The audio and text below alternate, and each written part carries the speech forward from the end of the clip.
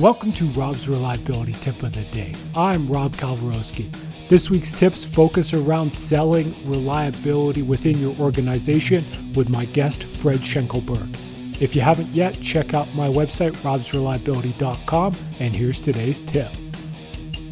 Just because you fixed this one problem today doesn't mean that you fixed it for all time, right? If you've got 1,000 of those types of chunks of equipment or components through your factory, add it to the inspection routine. Add it to,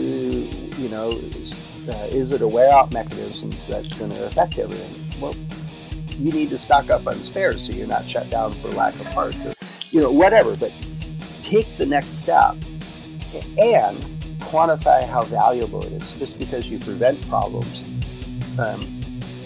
very few people will actually recognize it because the factory's still running.